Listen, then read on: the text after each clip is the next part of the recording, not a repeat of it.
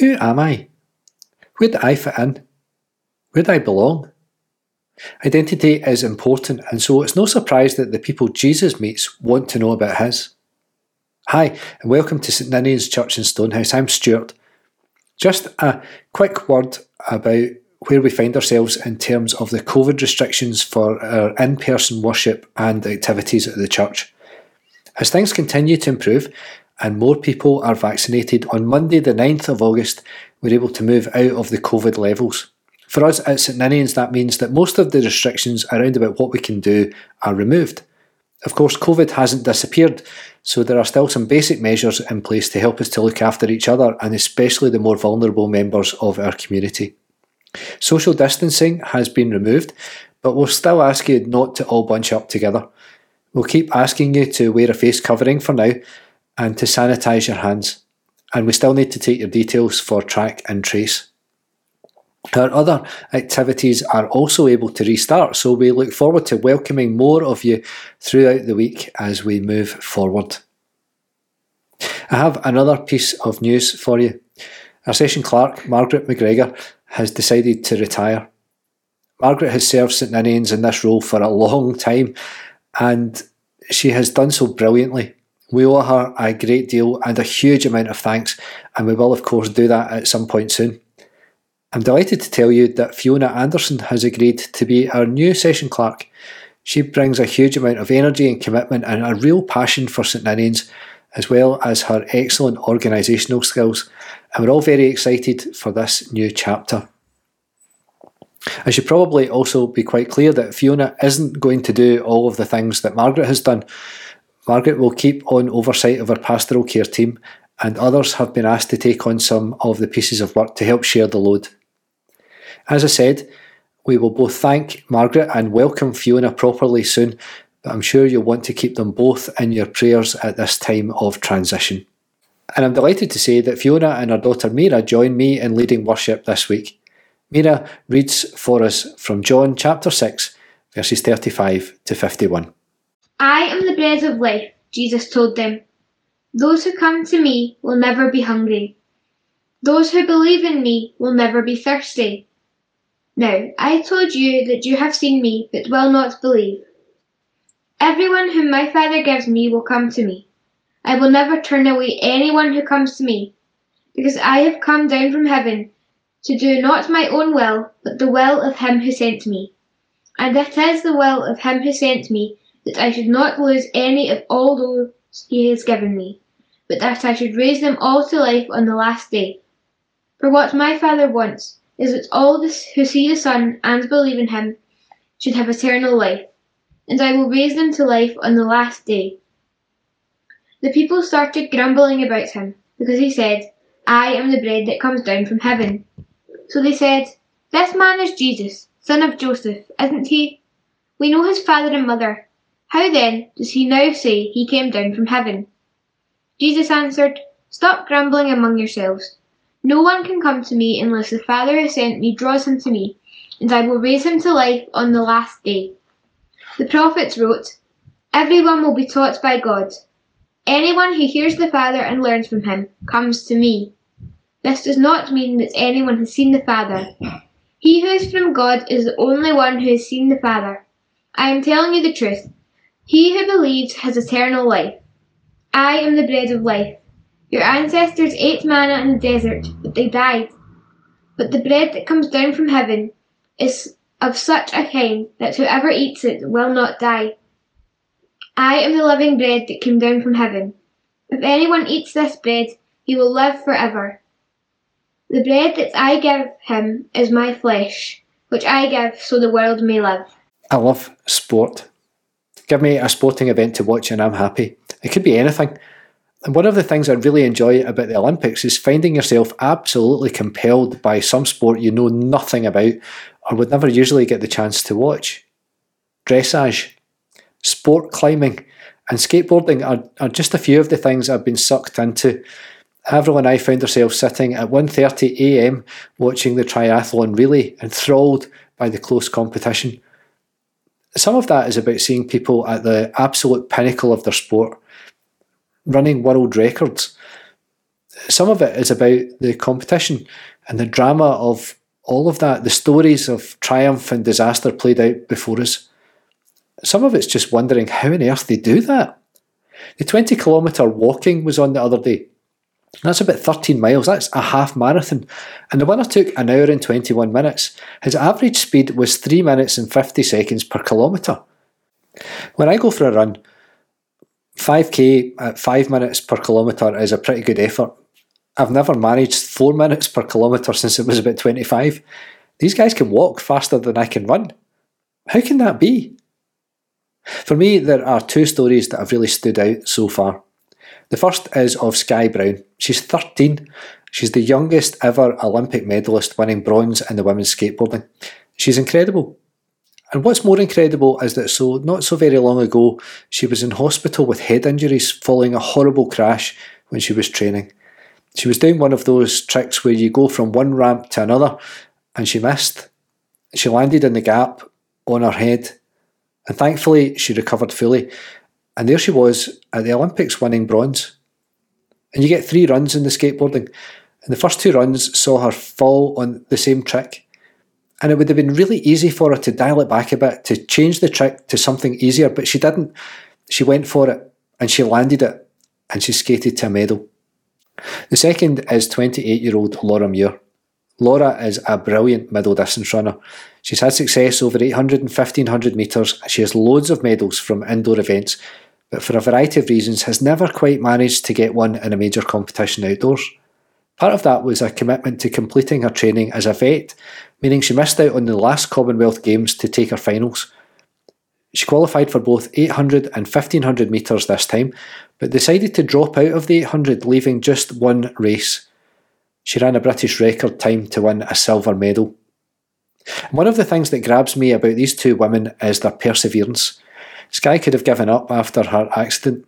I know that if I had been her dad, then I'd have been very, very nervous about letting her back on the ramp. But there she was, with her dad by her side, cheering her on. Laura doesn't need to run.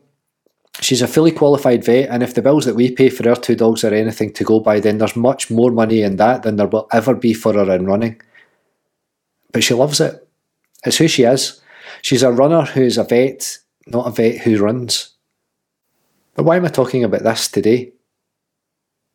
Well, because I think there's a bit of a link to our story today. This week at St Ninians, we've just made some promises together and welcomed baby Sophie into the family of the church in baptism. She, like every other child, has her whole life ahead of her and will have a whole load of opportunities to be many things. Wherever her path leads her, whatever her successes and challenges, she will always have people to support her. That's what we promise in baptism. And I hope that we will always take that promise that we make very seriously, because it matters. Knowing that you have somewhere where you belong matters. Knowing that you are loved and accepted matters. Knowing that there will always be someone to dust you off and pick you up matters. Knowing that there will always be people praying for you matters. Success doesn't often come without support and encouragement. We've seen how sport without fans doesn't really work over the past 18 months. So, please keep encouraging one another. Our story today shows how hard that can be for us. Hard to be encouraging even when we come face to face with someone amazing. Remember, Jesus has just fed the people, all of the people, 5,000 men and all the women and children, with just 5 small loaves and a couple of fish. And the people don't understand what's happened.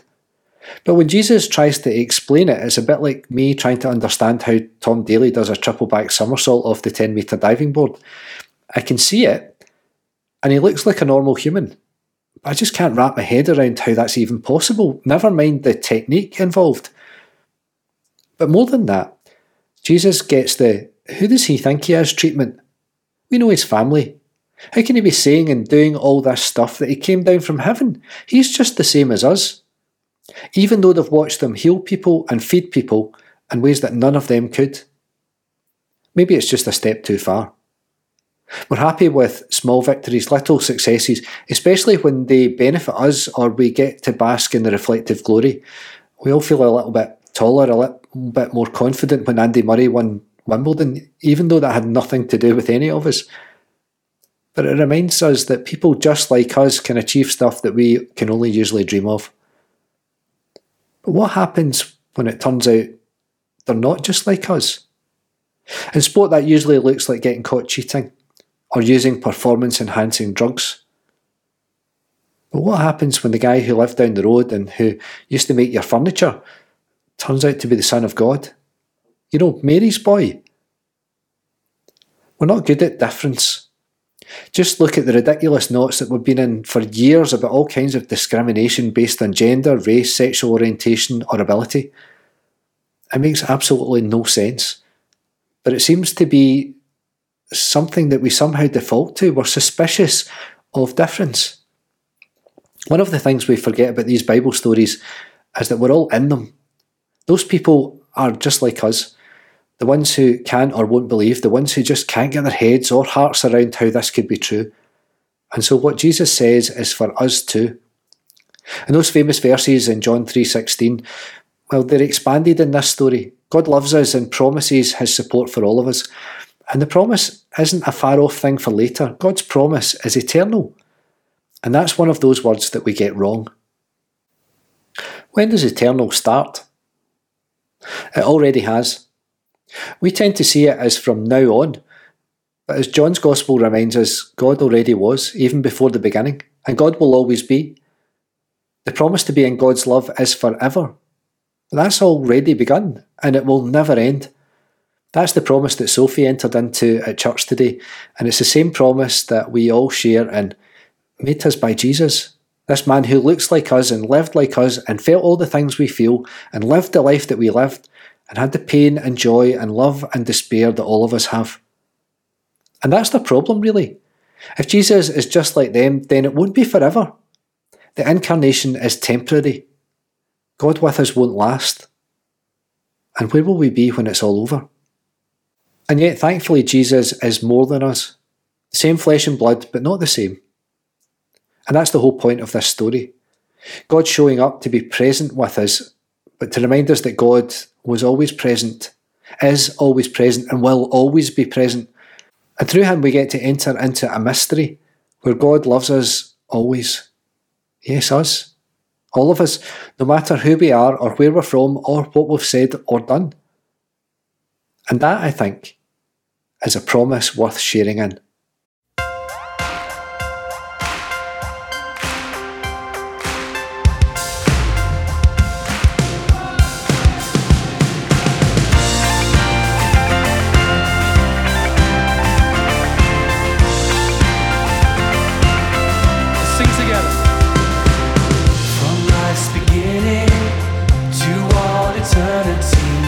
There is a song to be sung.